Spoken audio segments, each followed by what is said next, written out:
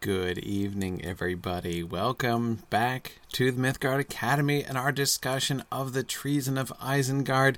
Tonight is session 12 of that class. We are starting to get towards the end. At least we're in the part of the book where it seems like we redo the breaking of the fellowship about 5 or 6 times. But anyway, it's all good, and we're making good progress. And several of you are already teasing me for starting on time. You know, look, I can't win. It's all good. I totally deserve your teasing. So welcome, everybody. Today, of course, is a special day because it is this week is the final week of our fall fundraiser for 2017. Been talking about this. We're going to be doing our live drawing in class today. At the end of class. So that's going to be really cool. I'll talk to you more about that in a little bit. But first, I have a big announcement, which I think that some of you have already heard about, perhaps already anticipated or participated, I should say, in the beginnings of it. This weekend, we have our big webathon, the annual campaign-ending webathon celebration extravaganza of Signum University, Mythgard, and everything else that we do. So it's going to be Saturday, October 14th, starting at noon and going until midnight, 1 o'clock in the morning, something like that. Anyway, so it's going to be great fun. There's going to be a whole bunch of stuff going on. We're going to have sort of spotlights and updates from everything that Signum does, and it's going to be really cool. Get to hang out with a whole bunch of really cool people. We're going to be I'm going to do 3 different sort of major segments in the middle of the day, sort of interspersed throughout the day. One, of course, I'm going to be doing a special Lotro stream. I'm going to be going to do the attack on Isengard, actually, the very scene depicted in this graphic in front of me here. I'm going to be getting to the adaptation of that scene of the Ents' attack on Isengard in the game, which I've never seen before. So I'm pretty excited to get there. Well, Brandon, it's not a hobbit that I'm taking to Isengard, or else I'd make a little bit more of that. I'm like taking my human guardian to Isengard, which just does not have the same ring, but there it is anyway. So I'm going to end the day with that, with a Lotro stream. I'm going to start the day with a special Tolkien class. This is particularly targeted to the people who have been joining me for Exploring the Lord of the Rings, because, of course, as you may know, in Exploring the Lord of the Rings, we're doing about 2 or 3 paragraphs a week, and we've been in the house of Tom Bombadil now for about 2 months or something like that. It feels like a very long time. We've been in the house of Tom Bombadil, which has been great. So this, I'm doing a special session designed especially for them, but of course, obviously open to everybody, in which I'm going to be doing a discussion of the 2 Tom Bombadil poems that Tolkien wrote, kind of framing the career of Tom Bombadil. We're going to look at the 1934 Adventures of Tom Bombadil poem, at the beginning. So the original poem in which he invented the character of Tom Bombadil, and upon which the Tom Bombadil of the Fellowship of the Ring was based. And then I'm going to look at Bombadil Goes Boating, which is the sequel poem that he wrote for Tom Bombadil for the poetry collection called The Adventures of Tom Bombadil that was published in 1964. So this poem that he wrote after The Lord of the Rings was published, already kind of looking back on and reflecting on the Tom Bombadil of The Lord of the Rings. So we're going to look at those two Tom Bombadil poems in a special session. So we're going to do just like 2 hours of poetry discussion, Tolkien poetry discussion. What better way to start the day, right? What better way to start our webathon? We're going to start that right at noon, a couple minutes after noon, after we begin, because I'm going to start on time. And wait till you guys see. You're going to regret teasing me, because I'm going to be like on track and on schedule all day long. It's going to be amazing. Anyway, so I'm going to start the day with Tom Bombadil. I'm going to end the day with a Lotro stream. In the middle of the day, I'm going to do another special Mythgard Academy session. Now, I've done these in years past, and I'm going to do another one this time. And it's kind of like, remember a couple years back when I did a Doctor Who episode? We did the Blink episode from Doctor Who. And we did that mostly because, like, I finally got around to watching Doctor Who, and I was really excited about it. So I was like, hey, I finally, like, get references and can talk about Doctor Who. So we did a Doctor Who episode. This year, similarly, I have been, as many of you know who follow me on social media, I have been watching Star Trek lately. I started, I think, actually last year, because it's a long process. But I've been going through. I've watched all the original series. I watched all of the Next Generation. I'm almost completely finished with Deep Space Nine, which I absolutely love. In fact, for those of you who are fans, I'm right at the beginning of the final sequence of Deep Space Nine, like the 7-part whatever, at the end. I'm right before the start of the first one of that series, and you know what? I've been sitting there for like 2 weeks now. I can't get myself to begin it because it's the end, right? I know that, like, as soon as I'm done with, I'm not going to want to stop once I start that sequence, and then it's going to be over, right? So I'm actually have caught myself procrastinating starting that. Anyway. So and then of course, and I've been watching Voyager as well, sort of alternating seasons with Deep Space Nine on a chronological basis. So I've done through season 4 of Voyager as well, which is kind of amazing actually. Season 4 of Voyager, that is, like the first 3 seasons I was not so excited about Voyager. Season 4 was like boom, all of a sudden out of nowhere, really good. Anyway, So yeah, it's going to be great. So for our special Mythgard Academy session this year, I'm doing a democratic election of a Star Trek episode, and I might try to squeeze in 2, if I can possibly squeeze in 2 Star Trek episodes.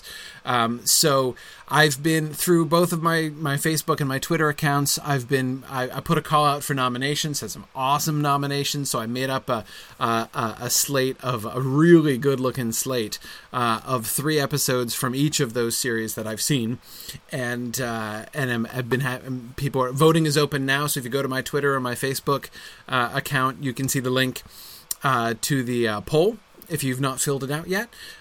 We've had about 140 people fill it out so far, so it's some hot competition, especially for the second place. There's like 4 of them that are really neck and neck, like within 3 votes of each other for second place. So it's very very close. Every vote counts. So if you haven't voted, make sure you do that. Anyway, I'm really looking forward to talking about Star Trek with you guys there at our special Mythgard Academy session in the middle of the day. That's scheduled to start, and needless to say, therefore, will start at 4:20 p.m. Precisely 4:20 now. Not a minute sooner, not a minute later. So 4:20 in the afternoon, then that's going to be...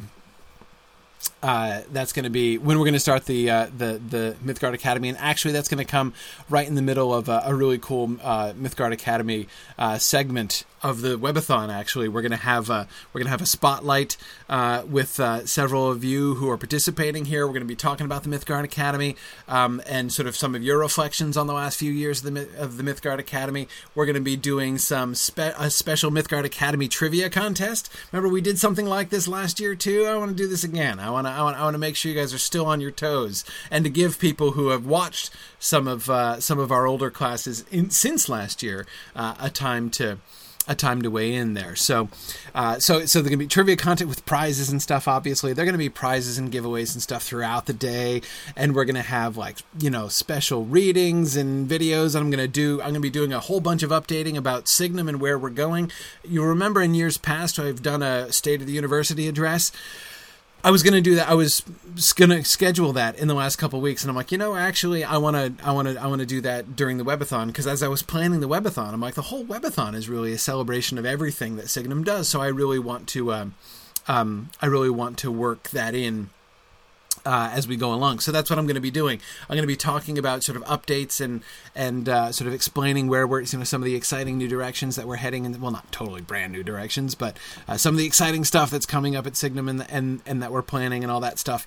So that's going to be happening also during the course of the webathon. So it's going to be a really cool day of extended geekery. So I hope that you will be able to join me for that. Let's see.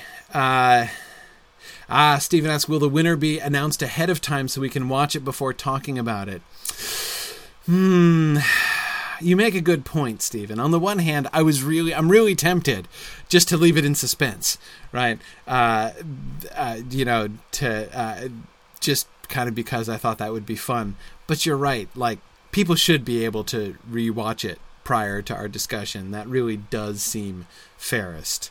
So I guess I shouldn't do the like sadistic thing and become drunk with power and withhold that information in order to taunt you and make sure you show up on Saturday, because that would be mean in both the modern and the 19th century sense of the word.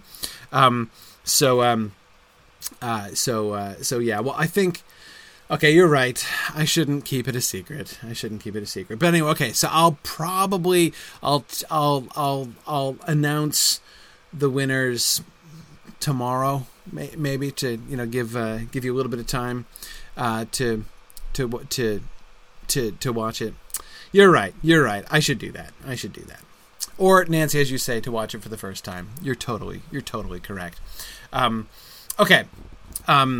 So what else was I going to talk? Oh, yeah. Now, how to join us for the Webathon. So the Webathon is going to be broadcast, as is my wont these days, on several different channels. I'm going to be all of the channels in which I normally broadcast are going to be used. So that is, we'll be broadcasting it both on our Twitch channel, twitch.tv/SignumU, and on the Netmoot, which many of you fine people are using here this evening. So here's my plan. So this is the first year, of course, our Twitch channel is really quite new, and we didn't even really have our Twitch channel up and running exactly last year at the time of the Webathon. We've now have a year of broadcasting on our Twitch channel, and I've become very fond of it. And what's more, it's, to me, clearly an opportunity for some good stewardship here. That is to say, whenever the Webathon comes along, we have to expand our license. Normally, of course, we have, 100 seats in our Netmoot is usually fine, but not for the Webathon. If everybody's being channeled into the Netmoot, we always have to increase our license, which is actually kind of expensive, and it's been worth it. I've always been happy to do it, but that's because we never had alternatives, and we do now. So I would like to actually save that money, especially, of course, in campaign season. I'm even more sort of painfully aware of that, right? As I'm seeing people's donations coming in, for which we're so grateful. And so thinking about okay, so this extra money that I would have to spend in order to expand the number of seats in our webinar, that's 4 people's donations right there. Why would I do that? Or if we don't have to. So I'd rather not, if we can avoid that. So we're going to use we're going to be using the Netmoot. We're also going to be using Twitch. Some of the sessions I'll be broadcasting on Facebook Live and Twitter Live as well. And by the way, for those of you who are listening on Facebook, where I assume my audio is still junk this evening, I'm going to be trying something new. I'm actually bought a new microphone, which I'm going to try to hopefully see if I can fix my Facebook audio problem with that. So we'll see if that works out. But anyway, so I encourage you, if you can, to watch the Webathon, to participate in the Webathon through Twitch. I'm going to be using our Discord channel as well, so that you can get my audio in real time, rather than, because the Twitch is delayed by a few seconds, which is not a huge deal. But if you want to make sure that you're getting it exactly in sync, so that we can interact a little bit more fluidly, you can join our Discord channel as well. If listening to me say that, you can join us on Twitch and pop into our Discord channel kind of stresses you out, it's okay. Just join the webinar. It'll be fine. There'll be room for you. But if you're comfortable with that technology, I would recommend that. And it's going to be. And when we reach our cap, when we reach 100, then the webinar will be closed, but Twitch will be open all day. So. All right, so that's how to... So again, noon on Saturday is when the fun begins, and the fun is going to go all through the day and not end until probably 1 o'clock in the morning or something like that. So that's the plan. And, since this is the last week of our fundraiser, I really wanted to just sort of make kind of a last call and appeal for that. You guys especially, Mythgard Academy folks. the Mythgard Academy viewers have been really sort of the backbone of our financial support for years now. You guys have been just wonderful and so responsive, and already have been again this year, and that's been really, really great. I just wanted to express my gratitude again for everything that you guys have done to help to support Mythgard and Signum over the last several years, and again, as I say, into this year. If you are newer here, and if you've never donated before, I just want to encourage you. I think it's we always, this is available for free. We're going to keep it available for free forever. That's something that we're really committed to. Not only continuing what we've done, but even as we move forward, hoping, as I'm going to talk about a little bit more on Saturday, expanding it even and giving you some new and additional options for stuff, which will also be freely available. So, it's been our philosophy from the beginning to give stuff away for free and trust in the gratitude of those who, take part in it regularly, either synchronously or asynchronously. And I understand, you don't have to make a huge donation, but every little bit counts. I'd especially encourage you to consider setting up a modest monthly donation. Something $5-10 a month. Those really add up and are really important. I remember back in the old days, right after we'd started Signum, and it was challenging to go because, our only income was from our tuition, which we collected 3 times a year, essentially. So trying to budget things so that we would make it through from one tuition collecting point to another was often kind of challenging. And ever since we've had the monthly donations in place, it's nice to have a steady and reliable income stream like that. And as I say, those things all add up. It's really a big help to us as we keep the lights on and continue to pay our bills and continue to make everything available and possible. Yeah. All right.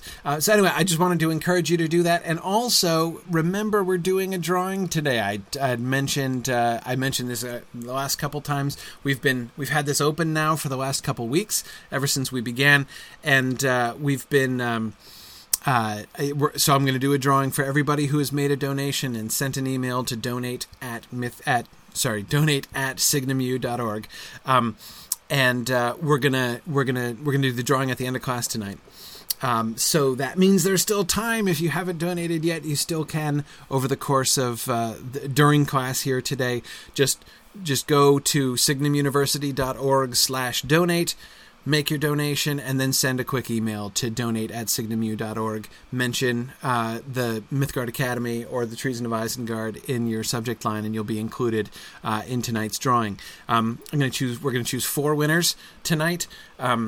It'll be so the third and fourth prizes are a book of your choice, one of the Mythgard Academy books that you don't have, or one of Tolkien's works that you don't have. Be happy to get it for you, and put a customized book plate in it. That I'll make up a customized book plate for you to sort of commemorate your support of the Mythgard Academy. So the third and fourth prizes will be that. The second prize will be 2 books of your choice, and the grand prize will be one of those same books, because I want to give books away to everybody because that's fun. So we're going to have 1 book of your choice plus your choice of one of 2 other special gifts for the grand prize. Either you can double your voting rights to try, in the Mythgard Academy, right, in the Council of the Wise, so that you have twice as much say as you would have had in trying to help to determine which books we read next throughout the course of this year. Or you can instead opt to get access to one of the course archives from Signum University. So access to any of the courses that we, to the recorded lectures of any of the courses that we've offered at Signum University. So that'll be the choice of the grand prize winner. And so again, the email that you should send to, if you've made a donation already, then you can go ahead and send the email anyway. If you haven't yet, you still have time to make a donation, and then you can email to donate@signumu.org. So that's donate@signumu.org. And again, the web address to go to make a donation is signumuniversity.org/donate. All right. And for those of you who are listening to this asynchronously, I know that very many people watch and listen to these after the fact. If you're listening to these after the fact and you're saying, oh man, I missed it. Hey, don't worry, man. Even if it's like months later or like 2 years later that you're hearing this, it's not too late. It's never too late. Our campaign, our fall campaign is really just designed to be sort of the stimulus for our annual fund. Our fiscal year goes through July. We always, I'm going to be talking in the webathon, actually, about some of our financial needs. I'm going to be doing a little feature on when you donate to Signum, what do we do with your money, actually? If you're curious about that, I'm going to show you. I'm going to explain what our budget looks like and what we use your donations for, and talk about how your giving is going to be able to be really instrumental in the really significant steps forward that Signum is looking to make over the course of the next year and couple years. So that's the plan. So again, if you're listening asynchronously, don't worry. There is still time for you to make a big difference. So okay, let's then move on to talking about the Treason of Isengard. And I'm gonna pause a couple times during our class today. Several of you sent in some really a bunch of you, actually, more than I could quote in class today, sent in some really moving testimonials to sort of share your experiences with the Mythgard Academy, which is always so wonderful for me to hear. I wanted to share some of those with you guys tonight, again, as we're just kind of going through and recognizing, this really fun enterprise that we're doing together, and why we should support it to keep it going. So I'm going to pause a couple times to do that over the course of class tonight. But let's go back to Frodo and Sam. So we were just about to start the first sort of what was meant to be an outline, but was less outline-ish than any outline he's done yet. I mean, we've seen several times before, where he sort of slips into dialogue and sort of oozes from outline into narrative. This is the most pronounced example of that kind that I think we've seen in all of the Return of the Shadow or the Treason of Isengard so far, where it's sort of very theoretically a projection and much more sort of a sketchy draft. And this is really, so we've had like a true outline in the past, and this to see him really beginning to develop and flesh out what does Frodo and Sam's trip into Mordor, and how do they get to Mount Doom after all. All that stuff is really cool, and that's what we're going to be really focusing on here tonight. Maybe we'll get as far as thinking about the question of time passing in Lothlorien, which is a really neat question as well. But we'll see. We'll see how far we get there. Okay. We're going to start here with his chapter outline, which should sound fairly familiar because this is... remember those darling passages back a few chapters ago where he was like, one chapter, and then he describes something that, of course, we know in the published Lord of the Rings is going to take like 4 chapters.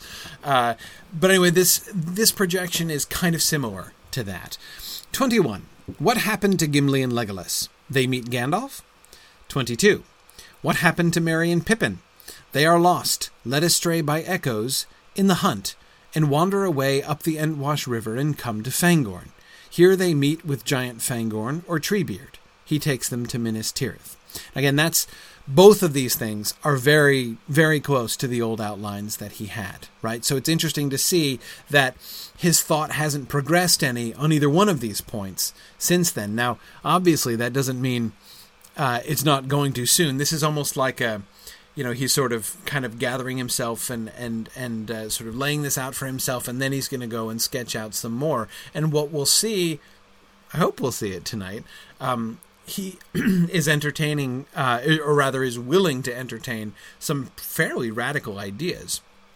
about how he's going to shift, especially the Merry and Pippin story, or how he might shift the Merry and Pippin story. So, although this is very similar to what he's had before, we'll see it's not as set in stone even as we might expect it to be, knowing the published text. Okay, 23. What happened in Minas Tirith? Siege by Sauron and Saruman, treachery of Boromir, sudden arrival of Gandalf, now become a white wizard. Notice again that we've been tracing sort of the different senses in which that seems to that phrase seems to be used, right? The first, it just seemed to be a physical description, that they come upon him and he's radiant and shining, right? And then there seemed to be this question of, is being a white wizard or the white wizard a really substantive change? And I think that we can see that pretty clearly here. Though notice, it's not the white wizard, capital W, right? Even still, although it's underlined, right? Although it's emphasized, it still doesn't have a definite article, which is kind of interesting. Okay, and Treebeard raises the siege. We knew that Treebeard's intervention was likely to be dramatic, but we didn't. That's pretty dramatic. Treebeard kind of wins the battle on his own in what, like, sort of pseudo Bjorn fashion, kind of. Anyway, enemy driven over the Anduin, horsemen of Rohan come to assistance. So it sounds like Treebeard is gonna really score the goal, and the Rohirrim, the Ride of the Rohirrim, is just gonna get the assist here, right? I mean, they're gonna help, right? But it's really Treebeard who's gonna defeat the armies of Mordor. Okay. 24. What happened to Frodo and Sam? And of course, that's what we're gonna be focusing on. And yeah, Arthur, the treachery of Boromir occurs this late. By the way, of course, remember what he's talking about here is not the treachery of trying to take the ring from Frodo, but the treachery against Minas Tirith itself. Remember when he leaves in a snit and runs off to Saruman, defects to Saruman? That's a big deal, right? So that's the treachery, I assume, that he's talking about. So it's like the further treachery of Boromir that he's talking about. And so I assume this is still, Boromir obviously still survives Rauros, and he, not like, it doesn't go over the falls, but he survives the breaking of the Fellowship, and he, and notice, by the way, there's nothing to kill him yet, right? There's still no attack of orcs. It's still just wandering off and getting lost with echoes in the, we don't even know where. Somewhere near the Antwash, right, that Merry and Pippin wander off and get lost and end up going to Treebeard. So we have as yet, there is no Ugluk, there is no orc attack to facilitate that or to kill off Boromir, right? So Boromir survives to go on and betray everybody again. Yeah, okay. So let's keep going. We get to Frodo and Sam. This is clearly, although, we have noticed, the Frodo and Sam are the very last point of that outline, and it kind of sounds like, if you just had that outline, you'd think that was the, it was all this Minas Tirith stuff that he has clearer in his head, right? And just that one kind of throwaway line about, and Frodo and Sam, go places. That's the story that he really wants to follow. That's the story that he seems really kind of compelled by. Tony, that's a really great point. Tony makes a really interesting point about Boromir. When Gandalf talks about how Boromir has been saved, right? How that he's glad if only for Boromir's sake that Merry and Pippin came along, right? And there's a way in which you can say, like, well, it's not really clear what exactly they accomplished, right? I mean, they didn't. Well, he died for them. Right, he gave them something. They gave him something to die for. He made the right call. Right, he was put in the position of making the right call, and made it. And that is not something to be overlooked. But Tony, exactly as you say, this draft kind of shows us where had Boromir survived, where might things have gone. Right.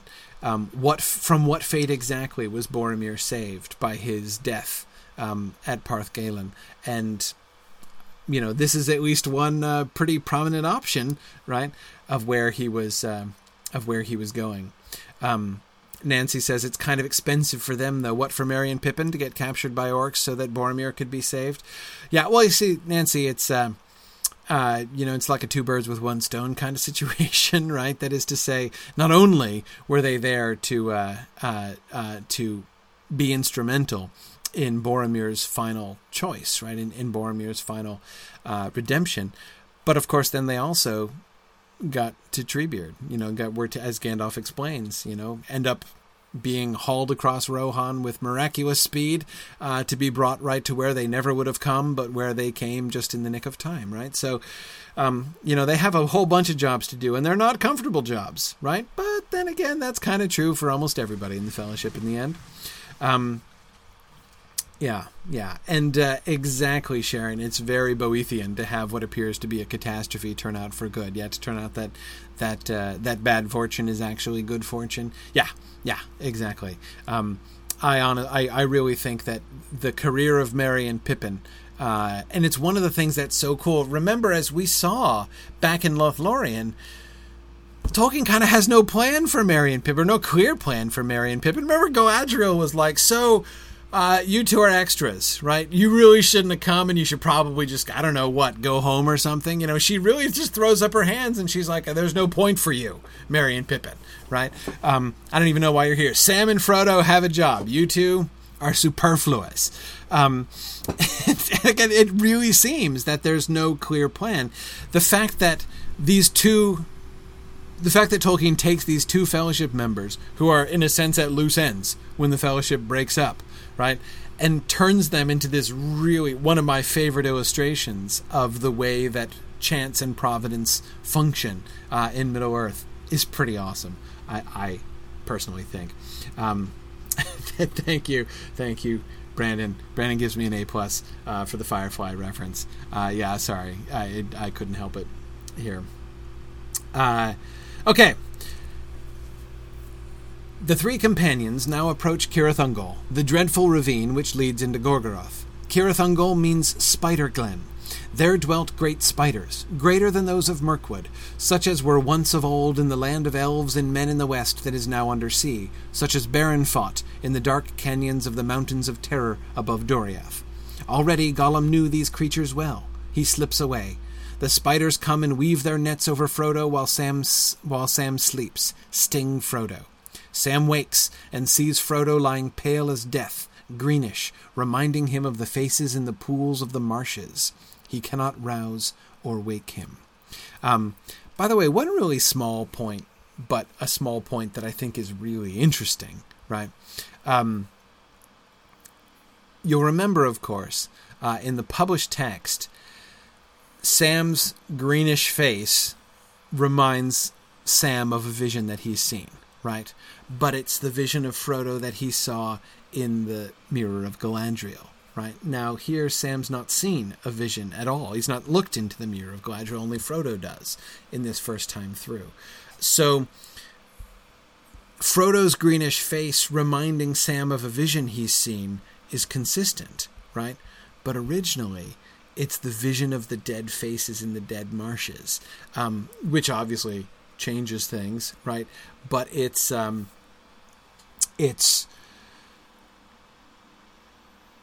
very different, right? Very much more creepy. And think of the effect of that. I mean, I think that could work really well. I'm not complaining about the published text, but this is really powerful too, right? How this vision of the dead, which seems kind of, sad and gross and, and historically significant, but not really personal, right? In a sense.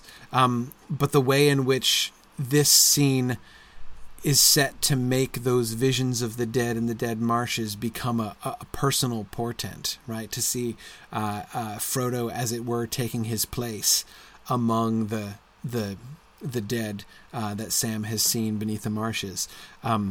That really gives the whole thing a different weight. It really would have had a profound impact in retrospect on the passage of the marshes, I think. Again, not complaining about the published text, but it's a really interesting connection, I can't help but think.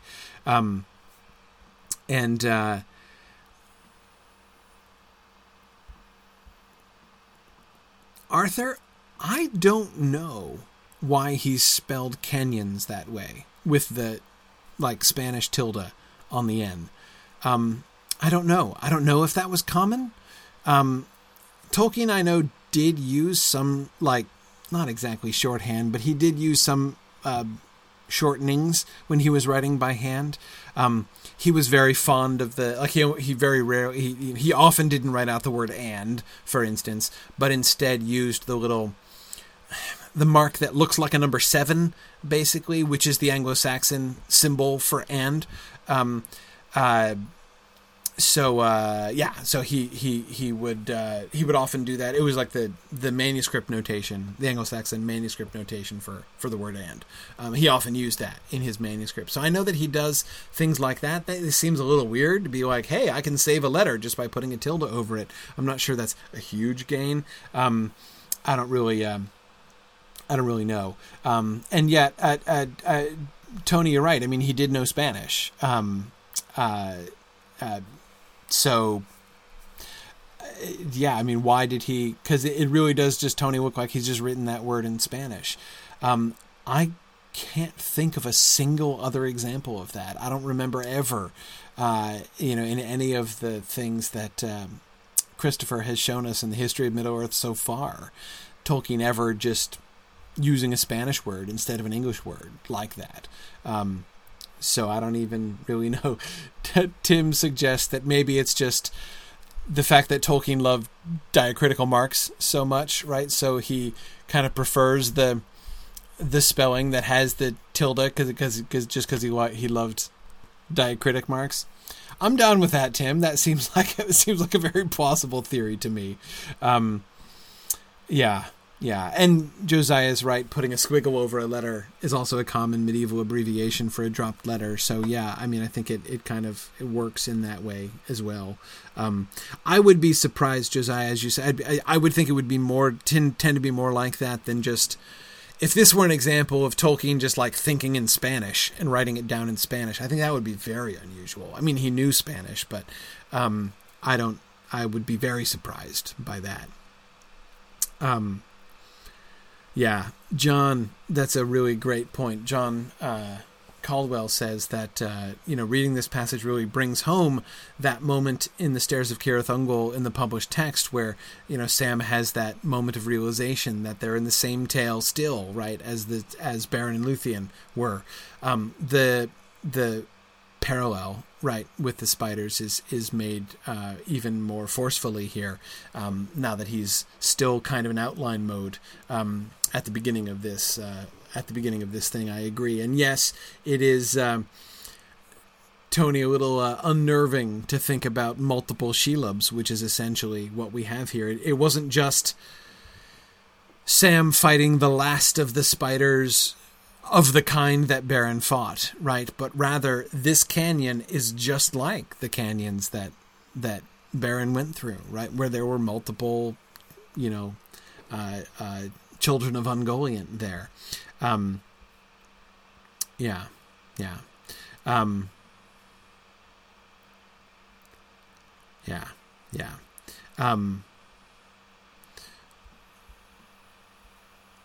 Yeah, and Yana, you're right. Sam doesn't fight them here, right? Which is also interesting. That would seem to be a little bit much, right? Because of course, if it is exactly like what Beren faced, then by having Sam fight off the lot of them, right, then he would be putting Sam into exactly the position of Beren. And even Beren didn't fight them all off. Beren hid from them. We get descriptions of that in the Lay of Leithian, of Beren by night, hiding up trees while spiders are crawling around underneath, right? It's really, really creepy. But, yeah. Okay, good. Tony says he'd like to think that Shelob was there and remembers Beren. Yeah, me too, Tony. Absolutely. This is why we're including Shelob as a character in the Silmarillion film project season 3, because we're having the spiders, the children of Ungoliant, are going to be there, and Shelob's there. Obviously, she would be, right? She was alive. So yeah, totally, absolutely. All right, let's see. So we've got Spider Glen. Anything else I wanted to talk about? I don't think so. Okay, let's keep going. Then he sat and made a lament for Frodo. Oh, man, there was going to be another poem? Oh, we already got the lament for Gandalf. We're going to get a lament for Frodo, too? I feel robbed of the lament for Frodo. Oh. Anyway, sorry. I'll try to put that behind me. After that, he put away his tears and thought what he could do. He could not leave his dear master lying in the wild for the fell beasts and carrion birds, and he thought he would try and build a cairn of stones about him. The silver mail of mithril rings shall be his winding sheet, he said, but I will lay the phial of Galadriel upon his breast, and Sting shall be at his side. So all of the gifts were going to stay with the corpse of Frodo originally, right? And so notice how much more like a burial this is, right? This first time. Also, it's really interesting that the spiders, though they're more numerous and in that sense more terrible, again, multiple Shelobs, right? This first time, they're also more subservient. I mean, Gollum betrays Frodo to the spiders, and the spiders, multiple Shelobs, again, act as his instruments, right? I mean, they just sneak in, sting Frodo, and leave. They're not even going to eat him, right? It's not, they're kind of doing nothing for themselves, which is interesting, right? Very self-sacrificing of them, in that sense. Okay. Anyway, so more. So he's leaving the phial of Galadriel by his side. He laid Frodo upon his back and crossed his arms on his breast and set Sting at his side. And as he drew out the phial, it blazed with light. It lit Frodo's face, and it looked now pale but beautiful, fair with an elvish beauty, as of one long past the shadows. "Farewell, Frodo," said Sam, and his tears fell on Frodo's hands. But at that moment there was a sound of strong footfalls climbing towards the rock shelf. Harsh calls and cries echoed in the rocks. Orcs were coming, evidently guided to this spot. Now, you'll remember that in the earlier outlines, the betrayal of Gollum was chiefly to the orcs and even to the Nazgul. Remember, we had the Nazgul marching out of the gate and Gollum running over to the Nazgul and their armies. And remember that, very small, not much conception of distance, right? But just concept. So there's Gollum being like, "Hey, the ring's over here," and betraying him right away. And then the Nazgul swooping in and not catching up with Frodo till he gets to the Cracks of Doom. Here we have the double betrayal, right? First, it's to the spiders, but he's still betraying him to the orcs, though not anymore, directly to the Nazgul.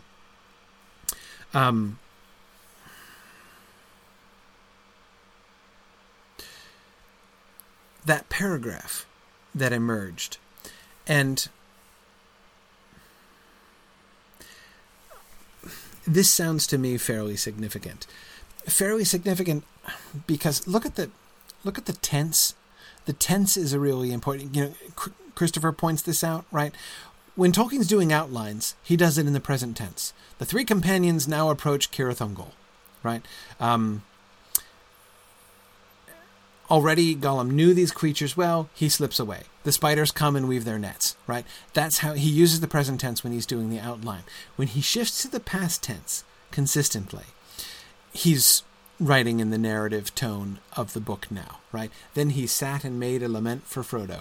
That's not an outline the same way anymore. After that, he put away his tears and thought what he could do. But it's shifted to the past tense, but it's still very summary. He could not leave his dear master lying, and he thought he would try and build a cairn of stones about him. He laid Frodo upon his back and crossed his arms on his breast and set Sting at his side, and as he drew out the phial, it blazed with light. It lit Frodo's face, and it looked now pale but beautiful, fair with an elvish beauty, as of one long past the shadows. "Farewell, Frodo," said Sam, and his tears fell on Frodo's hands. That's not an outline anymore, right? This is the paragraph where it has shifted. Now, it's still not quite as full. He's not giving, the kinds of descriptions and things that he would give. He would do more, I think, still than this if it were, if this were a full draft. but we're pretty completely out of outline mode at this point. And so that's why I think that this moment, for me, that really kind of shines a spotlight on this moment, right? This moment of grief of Sam for Frodo is so stirring to Tolkien that he can't just pass it over, right? He can't just do a, like, Sam composes Frodo's body, right? Light a file on Frodo's face. Sam's tears, right? That could have been something like an outline that he could have written of this, but he can't do that, right? As soon as he starts picturing it in that kind of detail, it all comes out, right? And it shifts in this way. And Lynn, I agree, that detail, the detail that we get of his tears falling on Frodo's hands is very striking, isn't it? Why his hands in particular, right? I don't really know the answer to that. I mean, on the one hand, you've got Frodo's hands as, like, thinking of the ring, right? His hands are empty now without the ring. So it's like he's set aside his labors, which could also be sort of symbolically associated with his hands in some way. I'm not... Karita's thinking about, as if he's washing them, right? Like the grief of Sam is washing those hands that have borne the ring, right? So like he's laying down his burden. Karita, that idea of cleansing, I think, is a really important one, because I think that's exactly what we see before. Remember the business about the light, the effect of the light of the file on the face of Frodo, clearly corresponds with that greenish cast that makes him look like a long dead corpse from the dead marshes, right? That he was before, and that when the file shines on Frodo's face, it shows this sort of other reality. His face is still pale, but he no longer looks like I was just about to lay an excellent compliment upon Frodo. He no longer looks like a bloated corpse, right? Now, he's pale but beautiful, fair with an elvish beauty, as of one long past the shadows. It shows, as it were, Frodo at peace. Interesting. Yeah, Brian says you get the impression that that Tolkien put this whole episode of Frodo appearing dead just so that Sam could compose a poem. I wonder, Brian. I mean, I think that's a really interesting way of thinking about it. Here I'm lamenting the fact that we don't get the lament for Frodo, right? Maybe we are getting sort of the substance of it in a sense here. Maybe. Good. Karita's still thinking about the tears on his hands, like a blessing, like the woman weeping at Christ's feet and drying them with her hair. The same kind of washing thing, right? Just like the foot washing with the tears in the Gospels, right? So the sort of hand washing with his tears. I think that's a really interesting connection. Let's see. Stephanie, that's just the kind of symbolism that I was thinking of. Stephanie says she thought of the hands as sort of Sam's fate in the journey as a whole has been in Frodo's hands. It was his quest. Yeah, exactly. Thinking of really essentially the burden that he is laying aside. That seems to be the kind of emphasis that is going on here in this passage, right? Like with the composure of his face and the beauty and the peacefulness coming out in his face, and all of the sort of the labor and the pain of his quest and his journey and his task, right? That he had taken up in his hands is now being sort of washed away by Sam, who's taking it up for him, right? Whose hands are now going to bear that burden, as far as he knows, until the end of the quest. Yeah. Oh, that's really poignant, Tony. I hadn't thought of that. Tony's remembering that moment when Sam takes Frodo's hand in Rivendell, right? Frodo's hand being connected with his restoration to health, right? His near-death experience and his restoration to health. And so, that poignant memory that, that hand which had been warm, that left hand from his wounded shoulder.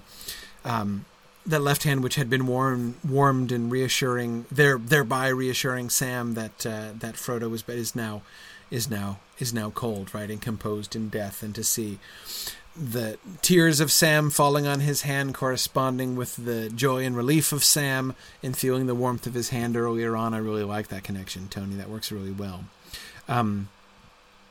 Yeah. And Yana, that's a really good point. I think this is the first time the File of Galadriel gets used. Now, there haven't been that many opportunities.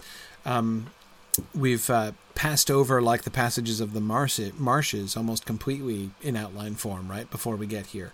But yes, I do think, Yana, it's important to recall this is the first time we see the File in action, right? The very first thing that the Gift of Galadriel does is reveal the elvish beauty of Frodo's apparently dead face, right?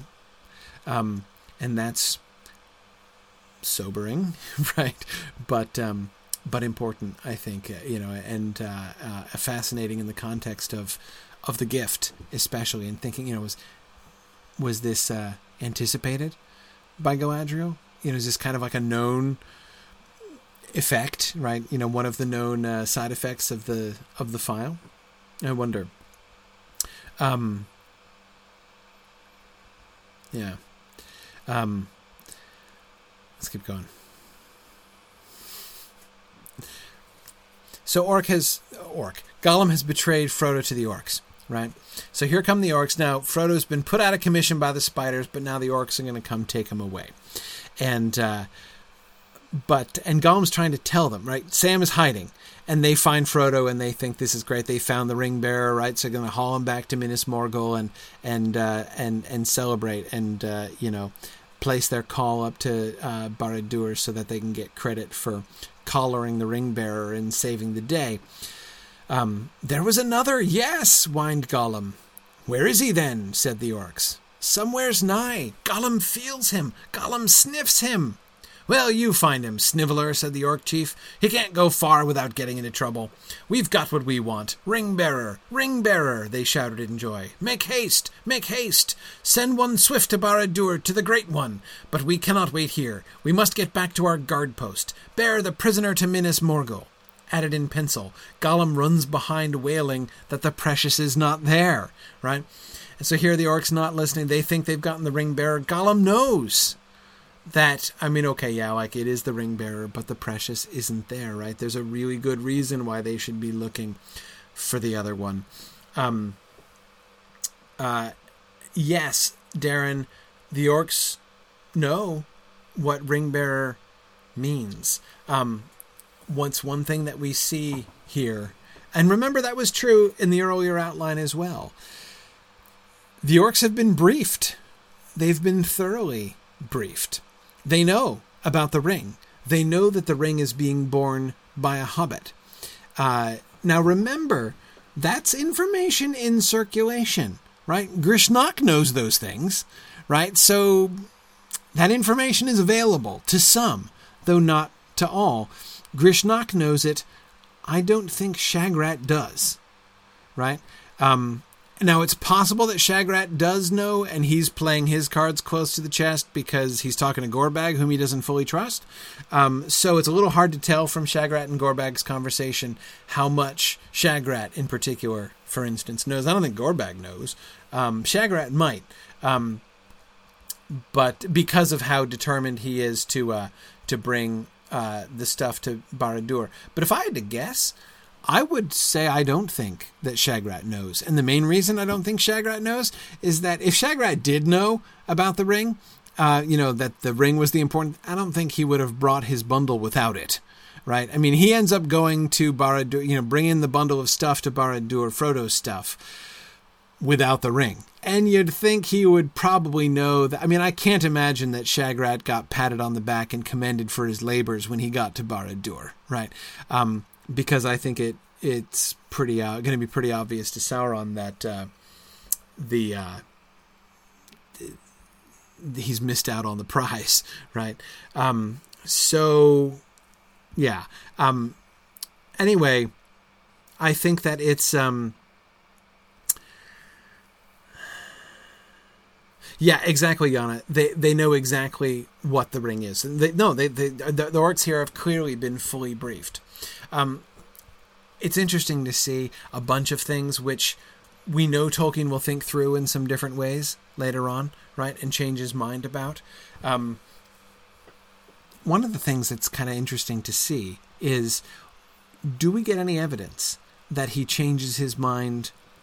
Like, are we going to be able to see why he changes his mind? Like, what evidence are we going to get about the reasons that Tolkien made these changes? It's always easy to supply your own, right? I'm always tempted to do that, to be like, well, it's pretty obvious why you made that change, right? Well, I mean, maybe it's my theory. Christopher does the same thing. Sometimes he will speculate, though usually he couches it as speculation. So it's not always really clear, but it'll be interesting to see if Sauron originally, right, in Tolkien's initial conception, Sauron has put out like an APB on the Ringbearer, right? Everybody in Sauron's forces knows about the Ring of Power. Be on the lookout for a hobbit. He's probably carrying a Ring of Power, and if you bring the Ring of Power back to Sauron, things will be well for you. Yeah. You're right. Curator was imagining wanted posters with Frodo's face on them. Well, again, Sauron knows that the ring is abroad and borne by a hobbit. You know, that's true still in the published book, right? Let's see. Okay, Brandon says, if Shagrat did know, he at least thought it plausible that Gorbag would think he didn't know. So the information is not universally disseminated. No, it's clearly not universally disseminated. I think it's pretty clear that Gorbag doesn't know, because if Gorbag did know, he would have been trying to get Frodo's stuff, right? I mean, I think it's pretty clear that Gorbag is clueless, and I'm pretty convinced that Shagrat doesn't know either. The really big question is, how did Grishnak find out, right? And Grishnak seems to be the only one who knows. Ugluk doesn't know. Saruman hasn't told Ugluk. I don't see any reason to believe that Ugluk knows. As far as we can tell, the only people that we know for sure know about the Ring of Power and the fact that the Hobbit has the Ring of Power are Sauron, the Ringwraiths, and Grishnak. Does the Mouth of Sauron know? I don't even know that he knows. It's not obvious. Maybe he does. But it's not clear. It's not plain. Yeah. And Yana, I agree. The fact that they seem to be assuming that he's going to try to take the ring into Mordor is already enough to change the story significantly. Yeah, I agree. Why is it that they're on the lookout for this? Gandalf will say in the published Return of the King that it's not going to enter into Sauron's darkest dreams that they would try to destroy the ring. The Mouth of Sauron seems to be under the impression that the halfling who was caught by Shagrat in Cirith Ungol was a spy, right? That's what the orcs say. A spy, right? To send them as spies is beyond even your accustomed folly, says the Mouth of Sauron to Gandalf. He could be lying, right? He could be just trying to manipulate Gandalf by not letting him know how much he knows. He could be bluffing in some sense there. That's possible. But I don't think so, right? Because exactly, Yana, of what you're bringing up, Sauron doesn't know, right? And that's made very clear in the published Return of the King. When Frodo puts on the ring at the Cracks of Doom, and Sauron becomes aware of him, remember that the narrator tells us that at that moment, all of his enemies' policies are laid bare, right? And the magnitude of his own folly is made clear to him. So clearly he was guilty of folly before he didn't guess. Not until that moment when Frodo puts on the ring does Sauron guess that the ring bearer is taking the ring to the Cracks of Doom. So I agree, Yana, that's a huge deal. That the orcs not only know about the Hobbit, but they seem to have some suspicion about about what he was doing and what his plan was. Yeah.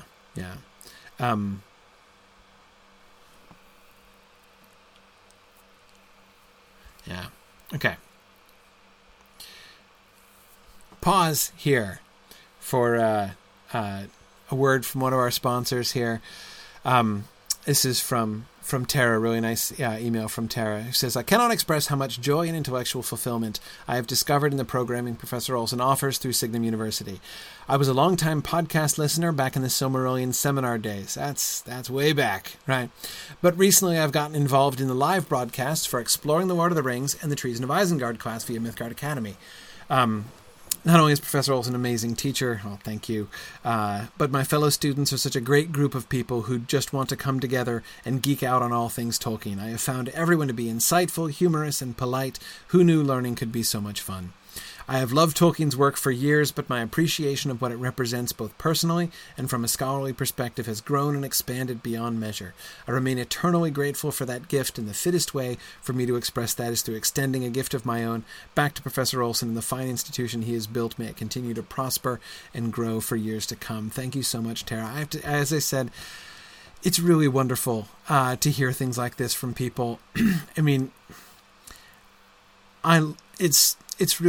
it really means a lot to me to kind of pause and reflect. It's one of the reasons I enjoy the fundraising campaign. I've always felt a little awkward asking people for money. It's still not my very favorite thing to do, but it is always fun to stop and reflect, because it's kind of a special thing, really. What Tara says here is exactly what I had hoped and dreamed of when I found it, when I started this whole thing, when I started my podcast, when I founded Signum and Mythgard and began doing all these other things.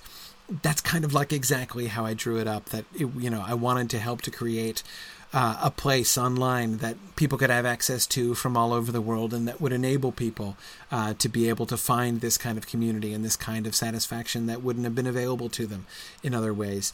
And I mean, as a lot of you know, it's not often that, a dream that you have and a thing that you attempt like this really kind of works out that way, and it really happens as you pictured it. And I know that that's not really, Tara's very kind, but it's not, I know that it's not about me. It's not down to me. And I am so grateful to all of you who have joined in, not only for your financial support, but just for those of you who have joined in and made this community what it really has become over the last 7 years since the Silmarillion seminar. It's been really awesome. Yeah. Brandon says, one class is far too short a time to spend among such excellent and admirable students. Yeah, exactly. Yeah. So anyway, just thank you guys again. All right. Now, this is a fascinating moment in this semi-outline, right? This overview that we get. Smoke and dust afar off suggested that away in the east more were coming. In truth they were. Far beyond Sam's eyesight the armies rode and marched. The Dark Lord had determined to strike. From beyond the inland sea of Rhûn, up the rivers east of Mirkwood, round the towers of Dol Dugul, they poured through fen and forest to the banks of the great river. Lothlorien was lapped in flame. From the misty mountains, from Moria, Khazad-dûm, and many hidden caves, poured the orcs to meet them. From Harad and from Mordor they came against Ondor, and sought the walls of Minas Tirith. And out from Isengard, seeing the war beacons afar off blazing in Mordor, came the traitor Saruman with many wolves. Interesting, isn't it? The war beacons, right? The war beacons are initially designed to alert Saruman to come to the aid of Mordor, right? That's a little bit mind-bending there when you think about that. But this is this to me is a really fascinating kind of hybrid passage. Hybrid, I mean, because on the one hand, he's dilating outwards again, like the camera's panning outwards. So it was an outline, and then it kind of swooped down in and became a detailed description, especially of that burial scene with Frodo. And now it's kind of going back out and being outliney again, but it's not just being outliney. It's like stepping back and telling, so first Sam sees something, right? Smoke and dust afar off suggested that away in the east more were coming, right? And then we get this pause as, Tolkien, the storyteller's like, yeah, actually they are.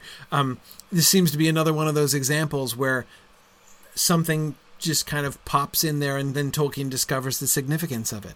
Why is there smoke and dust afar off in the east, right? Oh, well, of course, right? I can see now.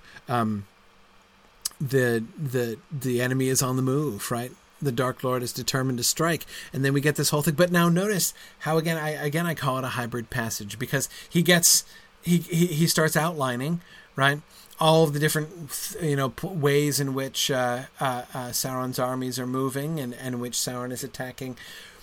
And yet there are touches in this outline description in which I think that we can hear him modulating into more polished language. In particular, notice the alliteration that he uses, right? Round the towers of Dol Dougal they poured through fen and forest to the banks of the great river. Through fen and forest is not how you talk when you're just doing a really sketchy outline, right? Lothlorien was lapped in flame. Again, like, this language just comes to him, right? As Lothlorien was lapped in. I love that alliteration, actually. I don't know why I'm quite so fond of it, but I am. I love that. Lothlorien was lapped in flame. This is not just the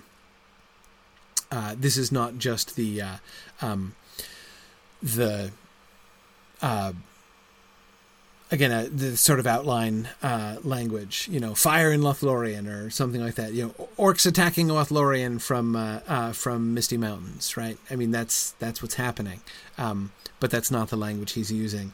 We see him just once again really, I was about to say stuck in, but that's of course not at all fair. He's not stuck in this kind of language. He is this pseudo outline but pseudo descriptive narrative language really just comes to him while he's attempting to do outlining again. Even out from Isengard, seeing the war beacons afar off, blazing in Mordor, came the traitor Saruman with many wolves. Really cool. Yeah, Josiah, I really like the... Josiah is pointing to from the misty mountains, from Moria, and many hidden caves, poured the orcs to meet them. The way that the M's kind of string that phrase along. The sort of the cadence and the alliteration of this... but again, this is all something this is all in brackets, right? It doesn't actually belong here, right? But it's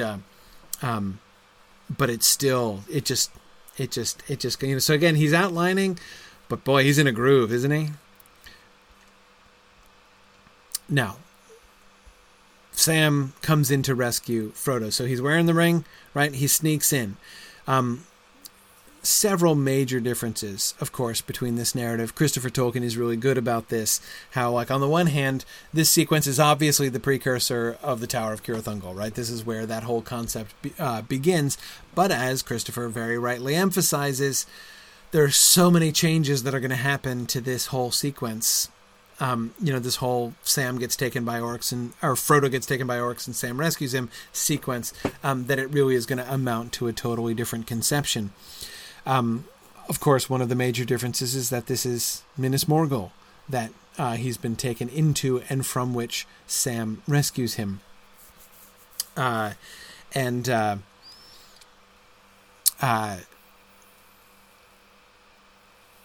here's Sam trying to get into Frodo. Suddenly Sam took courage and did a thing of daring. The longing for his master was stronger than all other thoughts. He sat on the ground and began to sing. Troll song, or some other hobbit song, or possibly part of the elf song, O Elbereth. Yes. But I love I can't even describe how much I loved the fact that Tolkien's first impulse was to have Sam sing the troll song. I mean, come on. That is awesome, right? I've said, how many times have I said how much Tolkien obviously loved the troll song, right? As if we needed more evidence that Tolkien loved the troll song. The very idea of moving it. And he's already got it in place, right? Remember, originally the troll song he was going to give to Frodo in The Prancing Pony. But he pretty quickly canceled that, right? And then he decides to bring it back by giving Sam the song in the Troll Shaws. But wait, no. Let's promote it, right? Let's put it at this really pivotal moment. And just that concept, right? I mean, I think that the visual image of Sam in an occupied and populated Minas Morgul, right, singing the troll song, right, and gave him the boot to larn him, warn him, darn him, right? I mean, come on now. That is awesome. I mean, goodness knows, I love the song that Sam actually is going to sing in the Tower of Cirith Ungol, and I'm glad that we got it. But boy, that image is really enough to... to warm the heart there.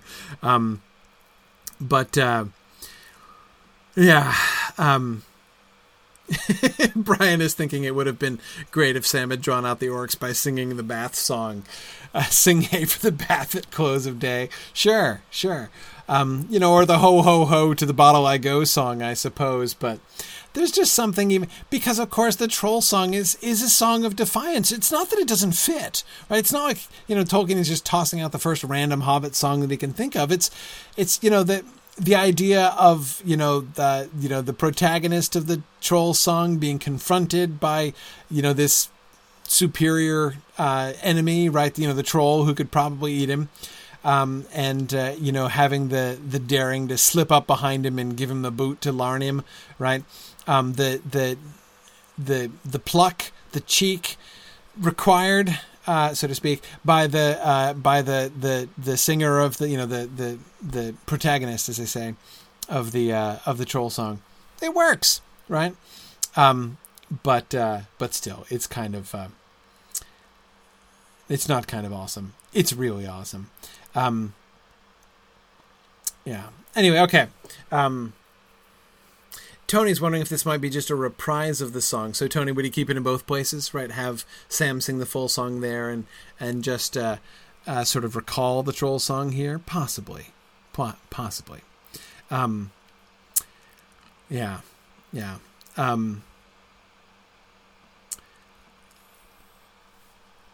But then, of course, Tolkien's like, well, maybe he'll sing O Elbereth, right? No, that's probably, in the end he decides that singing the hymn to Elbereth probably even more appropriate. Now I agree, Tara, it mightn't have had the same effect on the orcs, right, as something elvish. They certainly would have gotten their attention, but it would have had a different effect. Tara, one thing that we can see here, right? Remember in the published text, the significance of the interpretive mistake that the orcs make, right? The fact that they think that a great elvish warrior is loose. They're misunderstanding the signs and thinking, doing less good of a job than Aragorn does at reading the signs, and thinking that Sam is actually a huge and dangerous warrior, which, 1 out of 2 isn't bad. But anyway, that's nowhere in the original, right? That's nowhere in these first texts. But I wonder, Tara, if this is the seed of that. Because, of course, if he had sung the troll song, not only would it obviously have sounded like a hobbit, but it's a hobbity song, right? No one's going to be like, is that an elf warrior singing that song about kicking a troll in the butt, right? It's not very elvish, right? Nobody could really possibly think that it was an elf warrior singing that song. So by making his choice to say, no, he doesn't actually sing the troll song, he sings O Elbereth. It sort of opens. It's not going to play a part in the plot yet, right? But it seems to open up the door to kind of plant that seed for. No, he's going to sing a song of defiance with elvish power, right? To be singing what is literally an invocation of power, right? In Elvish, and which could very easily be mistaken for the song of an Elvish warrior. So I think that's to me a really fascinating element of that moment there, Tara. Yeah. Jennifer, fair enough. Jennifer says they'd only think it was an elf if he started singing tra-la-la-la-lay. Good point, Jennifer. You're absolutely right. Are you suggesting that maybe elves mightn't necessarily sing a wholly dignified song in this moment either? Possibly. But clearly, O Elbereth is a more elvish song than the troll song. Yeah. No, Stephen, I doubt that Gilgalad charged into battle singing the troll song. I can't imagine it. But maybe that's just a reflection of the poverty of my own imagination, perhaps, and perhaps Jennifer's teasing there is perfectly apt and justified. Let's keep going. Cries of anger are heard, and guards come from stairs above and from below. "Stop his mouth, the foul hound," cry the orcs. "Would that the message would return from the Great One, and we could begin our questioning, or take him to Barad-dûr. He, they have a pretty way there. There is one who will soon find out where the little cheat has hid his ring." Sorry, they just brought up a really disturbing image, actually. Like, is like Sauron going to conduct a full body search when he gets there? I don't want to think about this anymore. "Stop his mouth. Careful," cried the captain. "Do not use too much strength ere word comes from the Great One." By this trick, Sam found the door, for an orc unlocked the east door and went inside with a whip. "Hold your foul tongue," he said, as Sam heard the whip crack. Okay.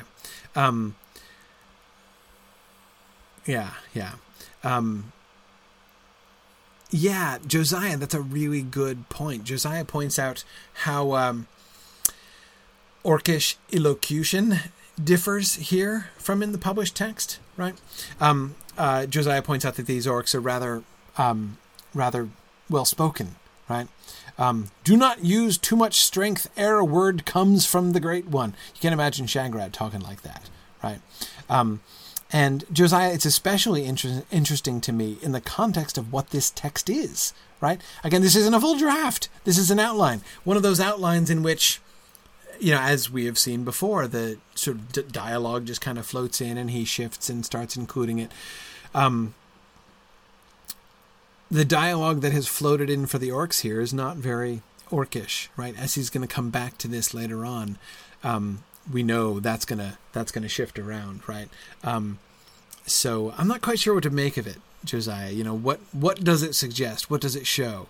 That this kind of preliminary, because he doesn't have to do dialogue at all. He could go back to outline form here, right? He could just be like, guards come from stairs above, but he goes fully into or sort of stays fully into dialogue here. Tony suggests this is orcish received pronunciation. There you go. Yeah, that might explain it.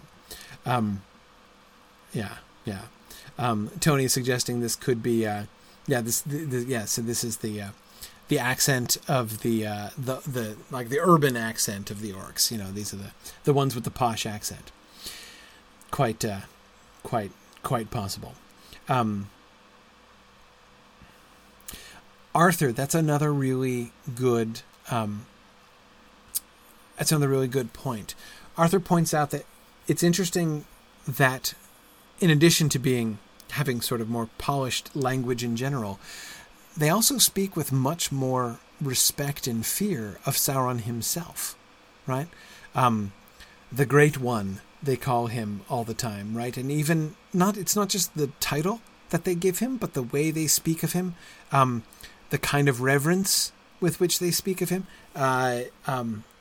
Ere word comes from the Great One, right? They're now that could just be fear for their own hides, right? But there is one who will soon find out where this little cheat has hid his ring. They're like faith and pleasure right, in the thought of the tortures that the Dark Lord is going to wreak. I mean, there's I don't know if I call it affection, but there's definitely respect and fear. As Arthur reminds us, Shagrat and Gorbag just talk about the big bosses, right? And even say, I, the biggest, right? And they say that when they're saying unattractive things, right? When they're casting aspersions at Sauron, and saying that things have slipped. So yeah, I definitely think that we can see an interesting change there. And I wonder, I can't help but correlate the two things together. That is the higher level of orcish elocution that Josiah was pointing out, and Arthur, the increase of like politeness and devotion that you're pointing out. Those two things seem to me kind of correlated, right? When their thoughts get baser and uglier, so does their language, or vice versa, right? Their language is coarser and uglier, and so therefore also are their thoughts, right? Yes, Yana, I agree. There is a touch of what sounds like religious devotion here. There is one who will soon find out, right? And he's talking about torture, right? But yes, would that message would return from the Great One, ere a word comes from the Great One. Yes, and we know that's appropriate, right? We know that Sauron is often worshipped as a god by his followers. We see that even in Numenor, right? So that's appropriate. But yeah, we don't get that in the published text anymore. Yeah, and Brandon, that does seem a fair conclusion, that they seem to follow him for different reasons, right? The orcs seem only to be terrified into obedience in the published text. Here, we seem to have some real reverence, respect, respect going even to reverence, right? Which is definitely a shift. Yeah, Brian says, of course, it's devotion and, enjoyment of the art of torture, right? But even that's the point, Brian, right? Respect, right? They respect him for his torturing abilities, if for nothing else, and not just because he might use those torturing abilities on them. Yeah. Okay. Oh, wait, hang on. There was another question earlier on. Stephen is wondering, what is being said that they're trying to shut up?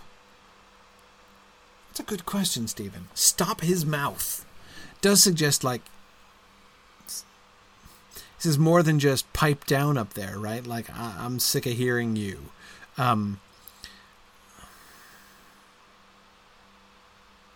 Stop his mouth? The foul hound? Hound is really interesting, too. I don't know why. I mean, because he's baying, presumably, right? Well, if he's singing Elbereth, they would probably find it painful, right? I would think that O Elbereth, especially if it were sung in Quenya, right, would probably be physically painful for them to hear. So assuming Tolkien is going with his yes there in the margin next to that I think would be why he's saying stop his mouth. Yeah. That's, I think, what that has to be.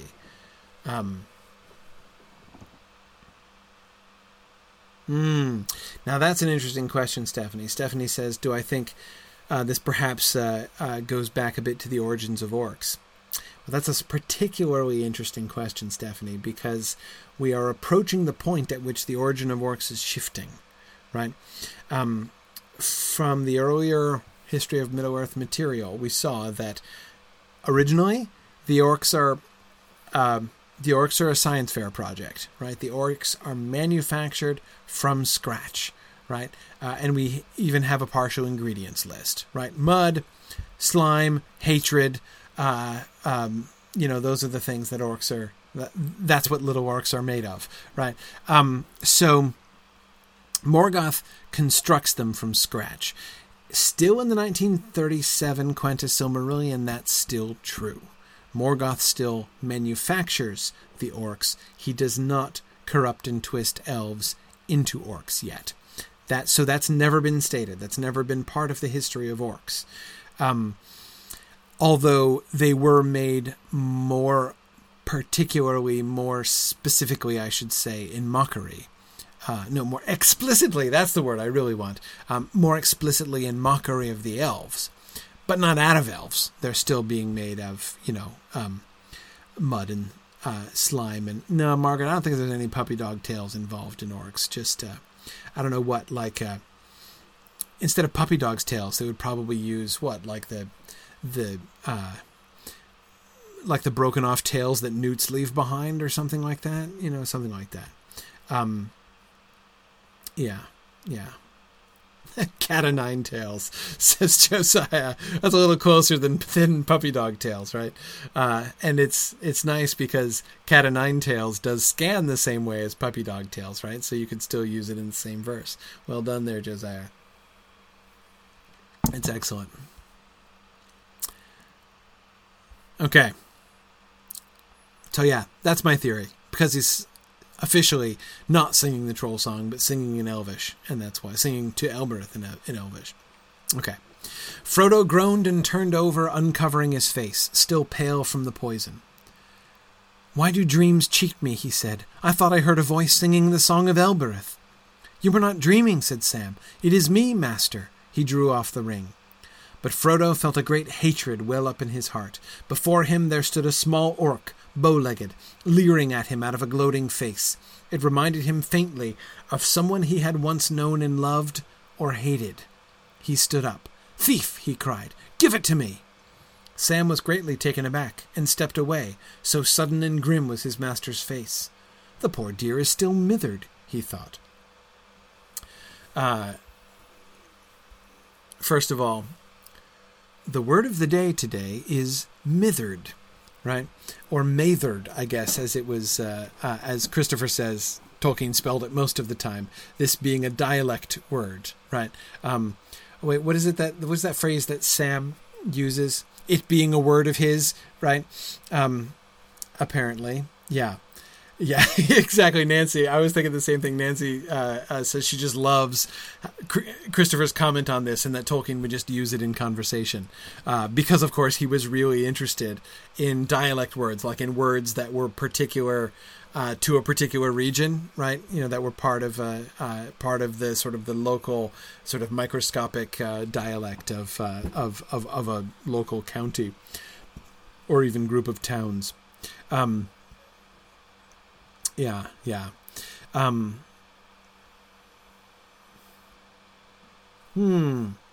Maybe. Darren is saying it would surely be pronounced mithered. Maybe. It looks like mithered, right? MITH is generally a short I, but I agree if it's normally a long vowel. Christopher said, isn't it mathered? M-A-I? Am I remembering that correctly from Christopher's notes? Maybe I'm confused. Correct me if I'm wrong. But my memory is that Christopher says it's normally spelled and pronounced mathered. And so it was a little bit odd that Tolkien changed it here. Moithered. That's it, Karita. Thank you. Moithered. Yes, moithered is how it normally is. That's right. Karita, very good memory. Moithered.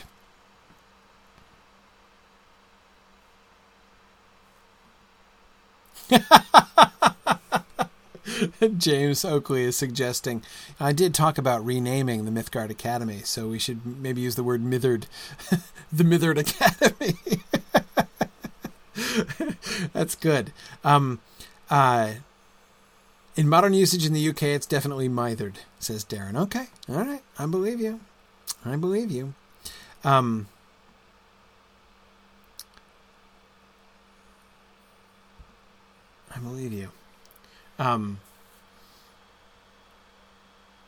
But yeah, boy, that it never even occurred to me, actually, the closeness of mithered or mithered to Mythgard, actually. That didn't even once occur to me as I was looking at that.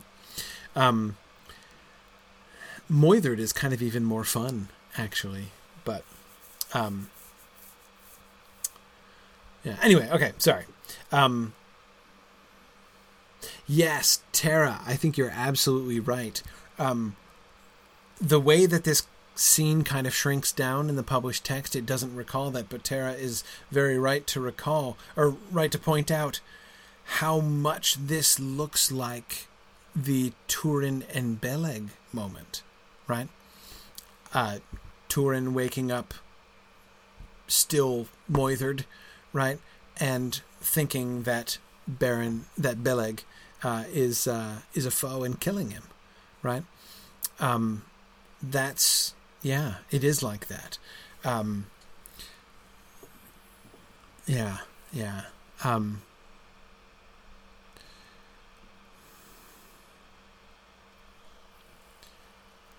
Yeah, I hadn't really thought of that, but you're right. That parallel does seem clearer here than it does in the published text. The thing that was really striking me is, Jennifer's thinking about the power of the ring to create this hallucination, right?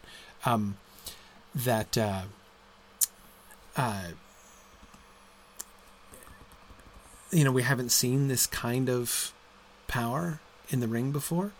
And I agree, that certainly does seem like an unusual thing. And I'm not sure what to make of it. Jennifer, there's only one thing, of course, that I would... there's only one thing that I would think. There's only one thing that it reminds me of from earlier in the text. And that is exactly, Kimber, just what you were thinking too. When Bilbo asks to see the ring again in Rivendell, that brief flash that Frodo has where he sort of sees Bilbo as this distinctly Gollum-like creature, right? That seems to me a sort of a fairly close parallel there, but this is obviously much more extreme, right? This is like that, but it's much more pronounced, which seems appropriate, right? Jennifer, what interests me, though, even more, is if this is the ring is having this effect on Frodo from a distance, right? Frodo doesn't have the ring. Now, we know that the ring can influence people that aren't wielding it, right? We see the temptation that Boromir is under, and that's fairly standard. But again, this is a different kind of situation than that, quite different from that. I agree that Tony, it is possible to chalk this up to some other reason, right? And I'm not saying that I am necessarily fully convinced that it is the ring acting here. It could be, I think. I don't think it needs to be. I don't think it must be. But it definitely could be. But yeah, the way that it is doing this remotely is very interesting to me. Let's look at this sequence a little bit more. Sam draws off the ring, and Frodo feels a great hatred well up in his heart. That's the line that I find most curious. Before him stood a small orc, bow-legged, leering at him out of a gloating face. It's not just he's bleary and thinking that Sam is an orc. I don't see that. He's seeing details, right? The gloating face, right? He's seeing a facial expression on an orcish face. Instead of seeing... It's not just that he sees a dim figure and mistakes it for an orc, right? He's seeing orc details, which aren't there, right? It reminded him faintly of someone he had once known and loved or hated. That's the other thing that I find really fascinating there. That connection, right?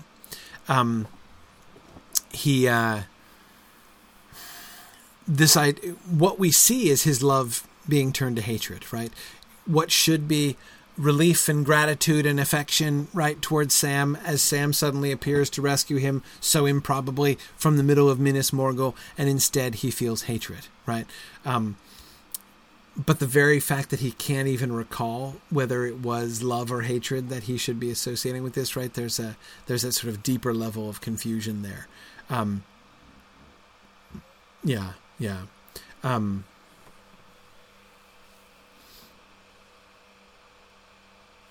Yeah, exactly, Jennifer. Jennifer's, before Frodo was holding the ring, right? And when when Bilbo wanted it, he saw that. And Jennifer, I think you're right. Jennifer says it seemed like that little vision he has of Bilbo, Gollum-ish Bilbo, seems to be not just like a warping or twisting, but something like a revelation of truth. Because remember, Jennifer, Bilbo too was aware of it. It wasn't just an illusion over Frodo's senses, right? Bilbo apologizes after that moment, right? It is like it draws something out of him.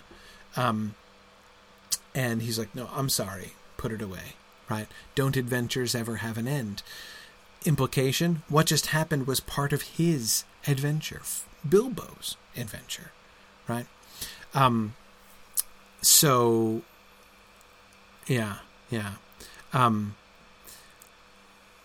Now, Kate, there is something Gollum-esque about the loving and hating the thing and the use of thief, right? Thief, give it to me. That's very Gollum-ish, I agree. And the close affinity of love and hatred there is also very Gollum-like. So that is interesting. Okay.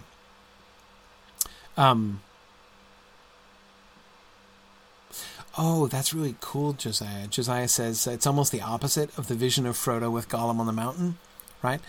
Josiah, I assume you're talking about the one where we get, though Sam doesn't see, right, that image of Gollum as a tired old hobbit, whose touch is almost a caress.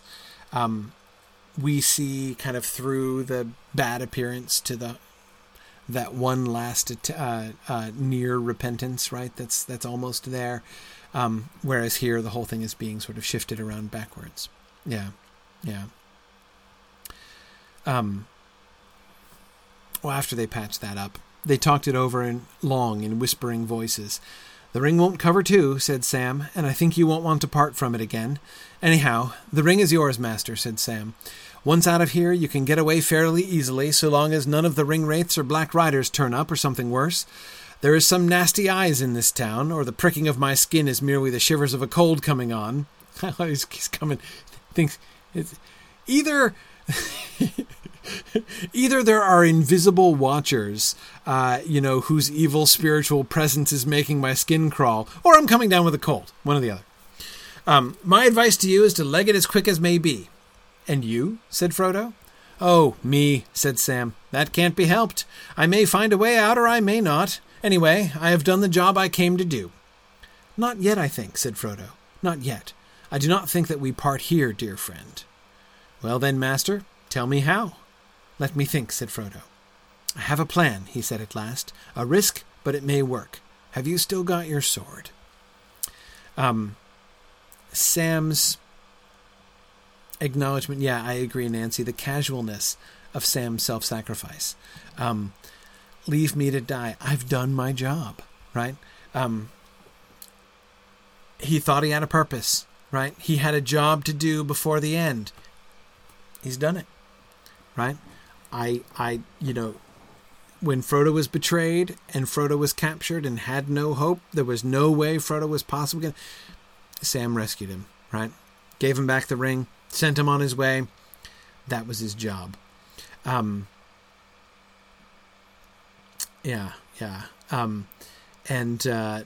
I agree. I was going to say ease, but that makes it sound like, oh, it's easy for Sam, and I don't really mean that, of course. But the calmness of Sam's self-sacrifice is really amazing, Brandon, as you say, in light of the fact that Frodo just called him a thief. Instead of being upset by that, instead of being concerned by that, he he understands, right? He takes it right in stride like that. Yeah, good. Notice... Well, I hadn't thought of that, but you're right. Lynn is reminded when Frodo says to Sam, "Have you still got your sword?" Sounds to her like Sherlock Holmes saying to Watson, "Do you still have your revolver?" Right? Yeah, that's a really fun connection, actually, there, Lynn. I hadn't thought of that. Notice the problem here, right? Or rather, we can see the problem that Tolkien is faced with. That Frodo is betrayed to the orcs and then rescued by Sam. That was in the outline, right? Now as he's digging deeper, now as he's really spelling this out, we seem to be running into a problem, right? We can see how Sam would get into Minas Morgul using the ring, right? You can see how Frodo would get... How are they both going to escape? Is it even possible? This is Minas Morgul we're talking about, right? I mean, there are all kinds of invisible eyes and whatnot here in Minas Morgul. And anyway, the ring won't cover them both, right? What's going to happen? There was that line in the outline about possibly dressing up as orcs, but that seems like... even that seems fairly slim, right? As we'll see moving forward. Now they issued from the Loathly Tower, which I'm a big fan of the word loathly, by the way. If it weren't for Mythard, or Moithard, which is even more, it's totally more fun. I'm gonna stick with Moithard from now on. If it weren't for Moithard being the word of the day already, loathly would have been my word of the day. Big fan of that word. Now they issued from the Loathly Tower. Evening was falling. Away in the west over the valley of the Anduin, there was some light. Far away loomed the black mountains and the tower of Minas Tirith had they known, but in the east the sky was dark, with black and lowering clouds that seemed almost to rest upon the land. An uneasy twilight lay in the shadowy streets. Shrill cries came, as it were, from underground. Strange shapes flitted by, or peered out of alleys and holes in the gaping houses. There were dispirited voices and faint echoes of monotonous and unhappy song. I love that. It's not that the orcs don't sing. It's just that the songs they sing are both monotonous and unhappy. That's just the song we might have expected orcs to sing, maybe. All the carven faces leered, and their eyes glowed with a fire at great depth. The hobbits shuddered as they hurried on. Feet seemed to follow them, and they turned many corners, but they never threw them off. Rustling and pattering on the stones, they came doggedly after them. Yes, Jennifer, isn't that interesting? Jennifer says it's the first time we get a reference to orc houses, right? We're this close to getting something about like actual domestic arrangements for orcs, right? We never see that. That's really interesting.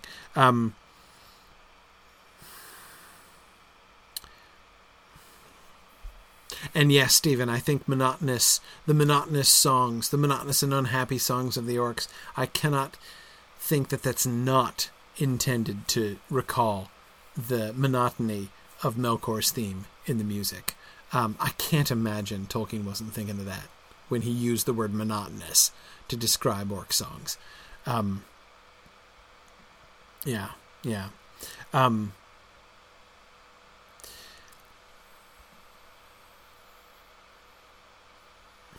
Yeah, Josiah, you're right. The orcs of the Misty Mountains, the goblins of the Misty Mountains have much snappier songs, apparently, than the orcs of Minas Morgul do. That is absolutely true.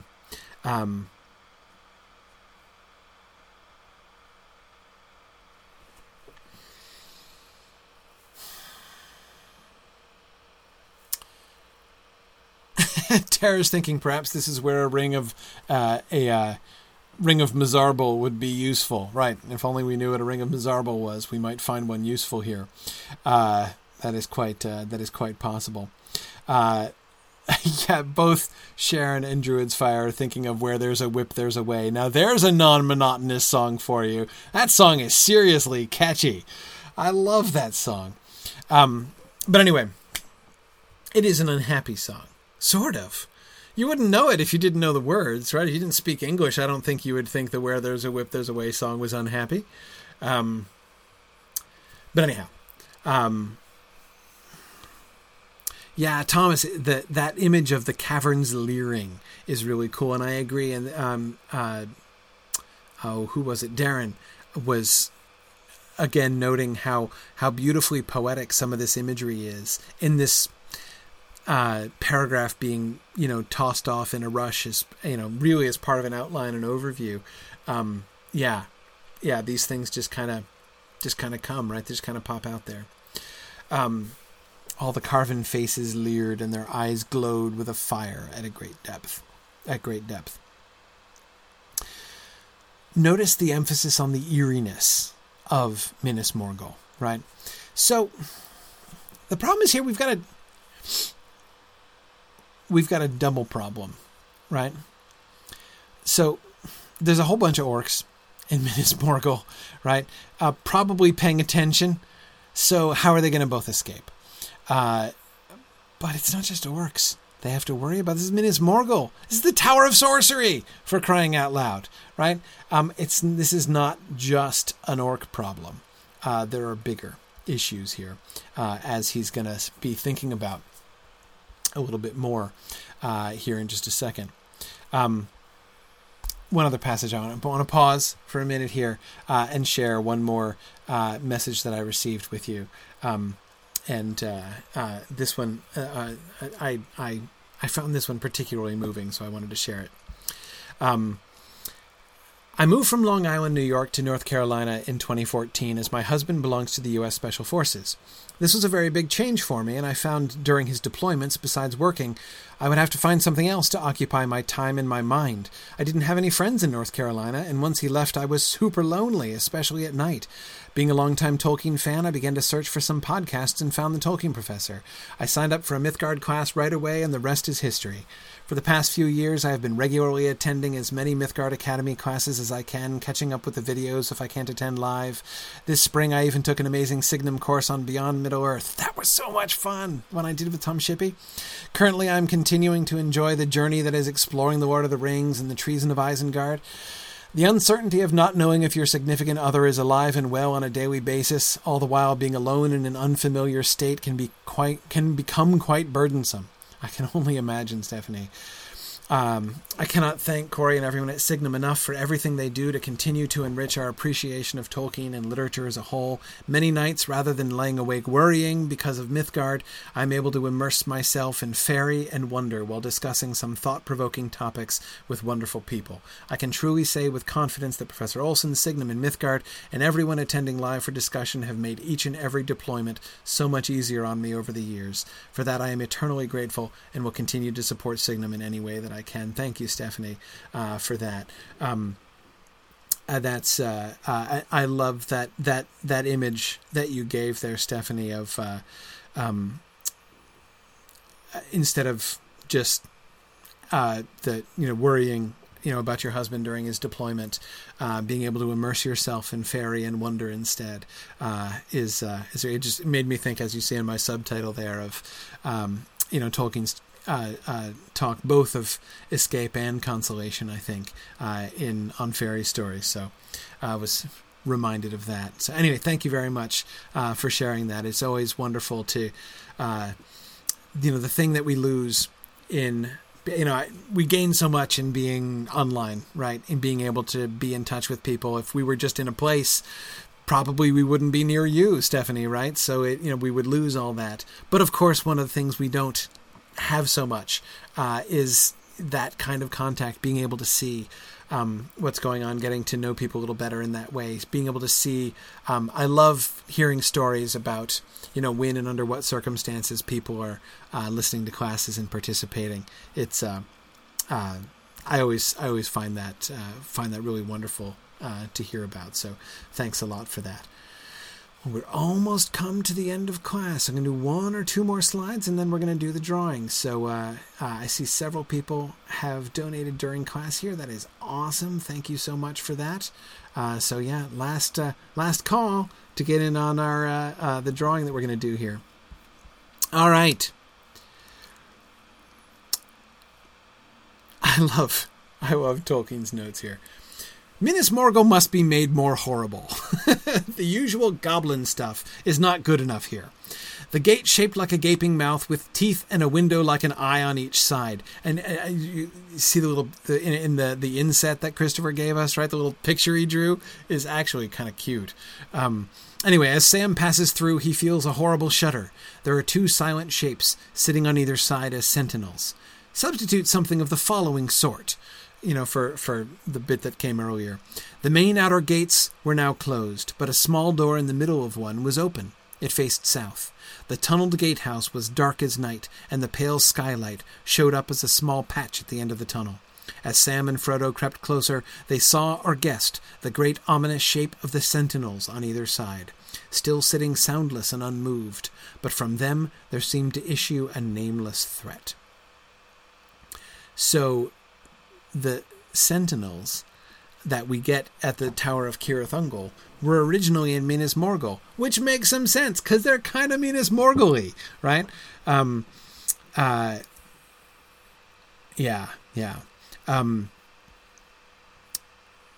They sit soundless and unmoved, but from them there seemed to issue a nameless threat. I think it's just me, but every time Tolkien uses the word nameless, it seems to me to have a little more weight than that word would otherwise have. Now, the thing that was already interesting me about the description of the streets of Minas Morgul that we were just looking at is that it's already kind of creepy, kind of horrifying, right? For all their talk in the tower of like, gosh, how are we going to get out past all these orcs? It's not the orcs that are the issue, right? It's the invisible eyes and the invisible pursuing feet, right? That are really the problem until they get to the gate. But now it's not just going to be about the orcs at the gate, right? We need something more at the gate, something more than just the vague threat. Yeah, I agree, Thomas. Nameless things are always more terrifying. Sam decides that the way to get out of the gate is with swagger, right? He can't hide. He can't skulk his way out of the gate. He just needs to swagger it, right? Interesting. Tony found that description a very Lovecraftian description. That's interesting. That would be an interesting point of, in fact, it would be, I think that would be a really interesting contrast as a whole, right? In fact, Tony, you know what that would be? That would be a really good conference paper, right? Somebody should do this for Myth Moot or for one of our regional moots. Somebody should give a talk doing a close comparison of Tolkien describing horrible sort of demonic things and Lovecraft describing those things, right? Similarities, differences. Where can we see what kind of difference in flavor can we see in those two things? That would be an interesting paper. Okay. Feeling as little like swagger as ever in his life, Sam walked forward, as bold and unconcerned as he could manage to look, all shaking at the knees as he was, and with a queer tightening of his breath. Each step forward became more difficult. It was as if some will, denying the passage, was drawn like invisible ropes across his path. He felt the pressure of unseen eyes. It seemed an age before he passed under the gloom of the gate's arch, and he felt tired, as if he had been swimming against a strong tide. The sentinels sat there, dark and still. They did not move their claw-like hands. They did not move their claw... They did not move their claw-like hands laid on their knees. They did not move their shrouded heads, struck out, staring stiffly, in which no faces could be seen. But Sam felt a sudden prickle in his skin, and he sensed that they were alive and suddenly alert. As he came between them, he seemed to shrink and shrivel, naked as an insect crawling to its hole under the eyes of gigantic birds. He came to the open door. Just outside, the path ran to a flight of stairs leading to the downward road. Only one step, and he would be out. But he could not pass. It was as if the air before him had become stiff. He had to summon up his strength and his will. Like lead, he lifted his foot and forced it slowly, bit by bit, over the threshold. On either side, he felt the darkness leer and grin at him. Slowly he pressed his foot down, down. It touched the step outside, and then something seemed to snap. He stood fixed.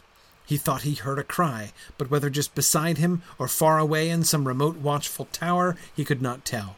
There was a sudden clash of iron. An orc ran out from the guard room.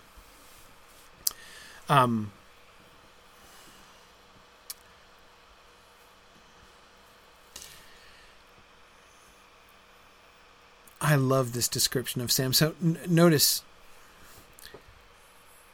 the force of Sam's will, right? On the one hand, we're going to make this, we need more horror, right? We're going to ratchet up the horror. It's not just orcs. It's not even primarily orcs that Sam has to worry about in order for him to try to escape, even in disguise. But he does it, right? He succeeds. He pushes through. One of the things I found most striking about this description is not lifting his foot like lead, right? That's a little more expected. What surprised me was the image of him pushing his foot down, right? He managed to lift his foot, but the struggle wasn't just in lifting it, right? It's not like it was weighted to the ground. Once he lifted it, it became, he had to push it down, like, he had to force it down. He couldn't even do that. The fact that both the lifting and the putting down required equal strength and equal will on his part, I found really, the way in which putting his foot down is like pushing it through something hard, really giving you that sense of him penetrating this barrier that is established there by the will of the two sentinels. I thought that was really neat. The sentence that I stumbled all over several times, the description of them is really interesting. They did not move their claw-like hands laid on their knees. It's the laid on their knees that I kept stumbling on, right? And that's what I think the reason I kept stumbling on it is that it surprised me, right? As I was reading it aloud, it surprised me. They did not move their claw-like hands. If it were just that, they did not move their claw-like hands. What's being emphasized about their hands is just the clawness of them, right? In other words, the threatening nature of their hands. If he only said they didn't move their claw-like hands, it invites us to imagine them moving their hands, right? And since their hands are claw-like, we can imagine what that motion would be, reaching out for him, to puncture him and rip him, right? But instead he adds, laid on their knees, right? To emphasize that though their hands are claw-like, they are passive, right? They're not poised, right? They're not like the weeping angels in Doctor Who, right? Like that, right? They're not like that. They're just, their hands are admittedly claw-like, but lying on their knees, right? And then notice how it follows that up immediately afterwards. They did not move their shrouded heads, in which no faces could be seen. And initially, staring stiffly, right? There's that image of stiffness, right? Of course, they're apparently statues, so of course they're stiff. And he does cross that out pretty quickly. But again, the emphasis is about their stillness, right? Their apparent visible passivity. The threateningness, the horror of them is strong, right? It's very real, and yet it's all about their will and their will against Sam's, not against any kind of physical threat.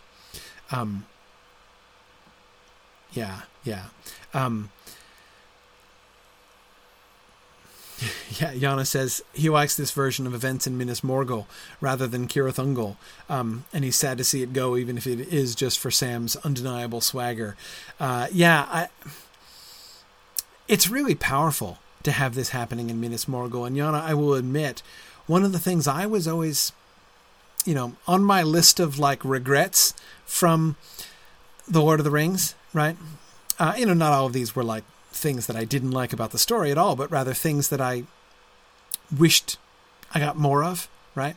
High on that list for me was always I wanted to get to know Erkenbrand a little better than we got to, right? I want to know more about Erkenbrand. I was disappointed we didn't get any more Erkenbrand in that story. Similarly, I wanted more Minas Morgul. I mean, it was scary. It was creepy, right? But Minas Morgul, since the Ringwraiths are such a central force throughout the whole story, and this is the home of the Ringwraiths, right? And the descriptions of it are amazing. Like weren't we talking last time about the imprisoned light and the corpse light and all that stuff, right? Sometime or other we were talking about, and I was talking with somebody. I was talking about that relatively recently, and I think that's. So all that stuff I always found really cool, but yet we never go. Frodo comes right up to it and then turns away, and they go around. And it's not that I found that exactly anticlimactic, but I just sort of like wished we'd learn more about it, because the very sound of the name Minas Morgul, the Tower of Sorcery, sounds interesting, right? Eerie, scary, horrifying, but interesting.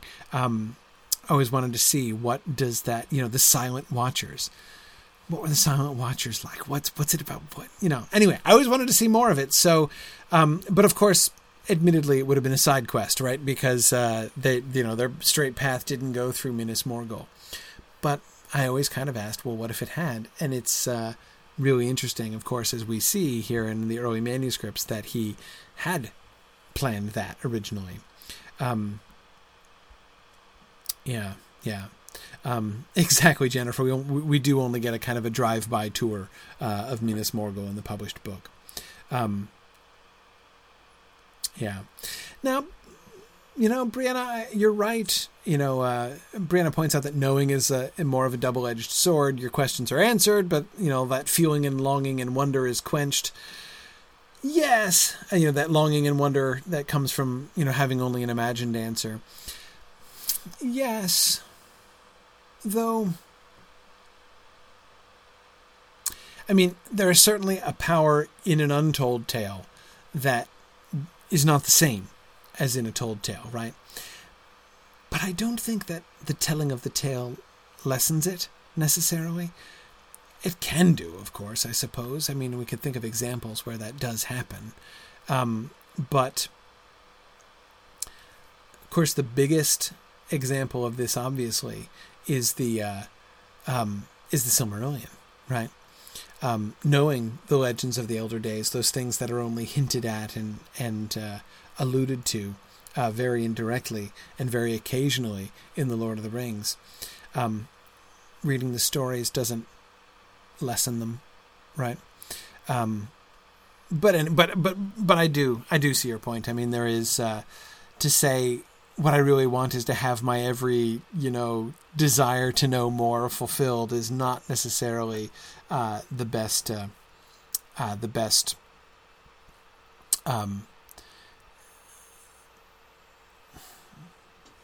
There's a reason to question that.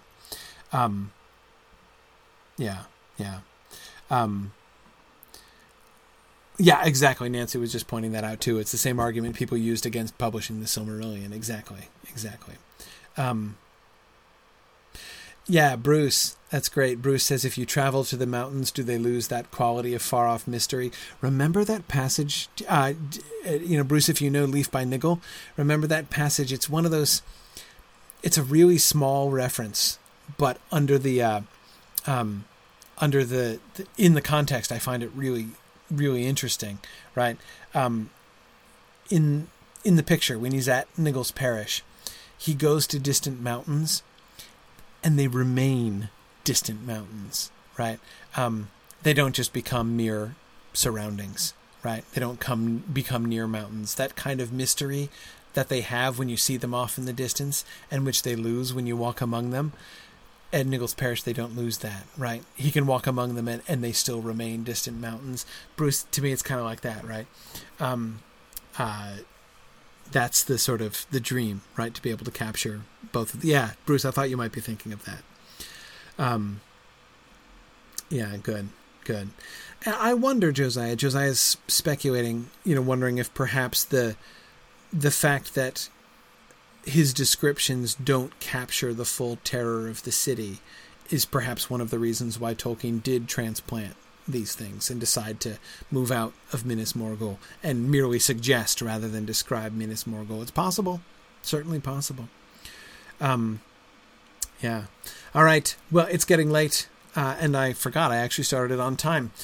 So we're going to end there. But wait, don't forget. We have our drawing. So let's do our drawing here. Hang on. Let me get back to my list there. Okay. Excellent.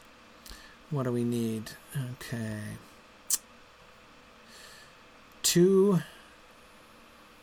Okay. I know just how to do that. Needless to say, I'll be rolling my dice here to determine our winners. Okay. Here we go. You guys ready? And the fourth prize, book of your choice from Mythgard Academy or one of Tolkien's works with special customized bookplate from me, goes to Rachel Draper. Excellent. Congratulations, Rachel. I don't know, Rachel, if you're with us live tonight. I know you often attend live.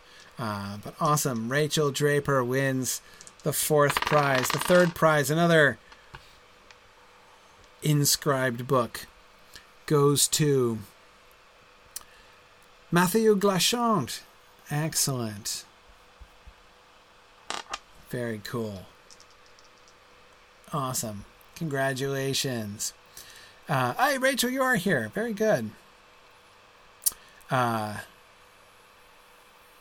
Second prize. Second prize is 2 inscribed books.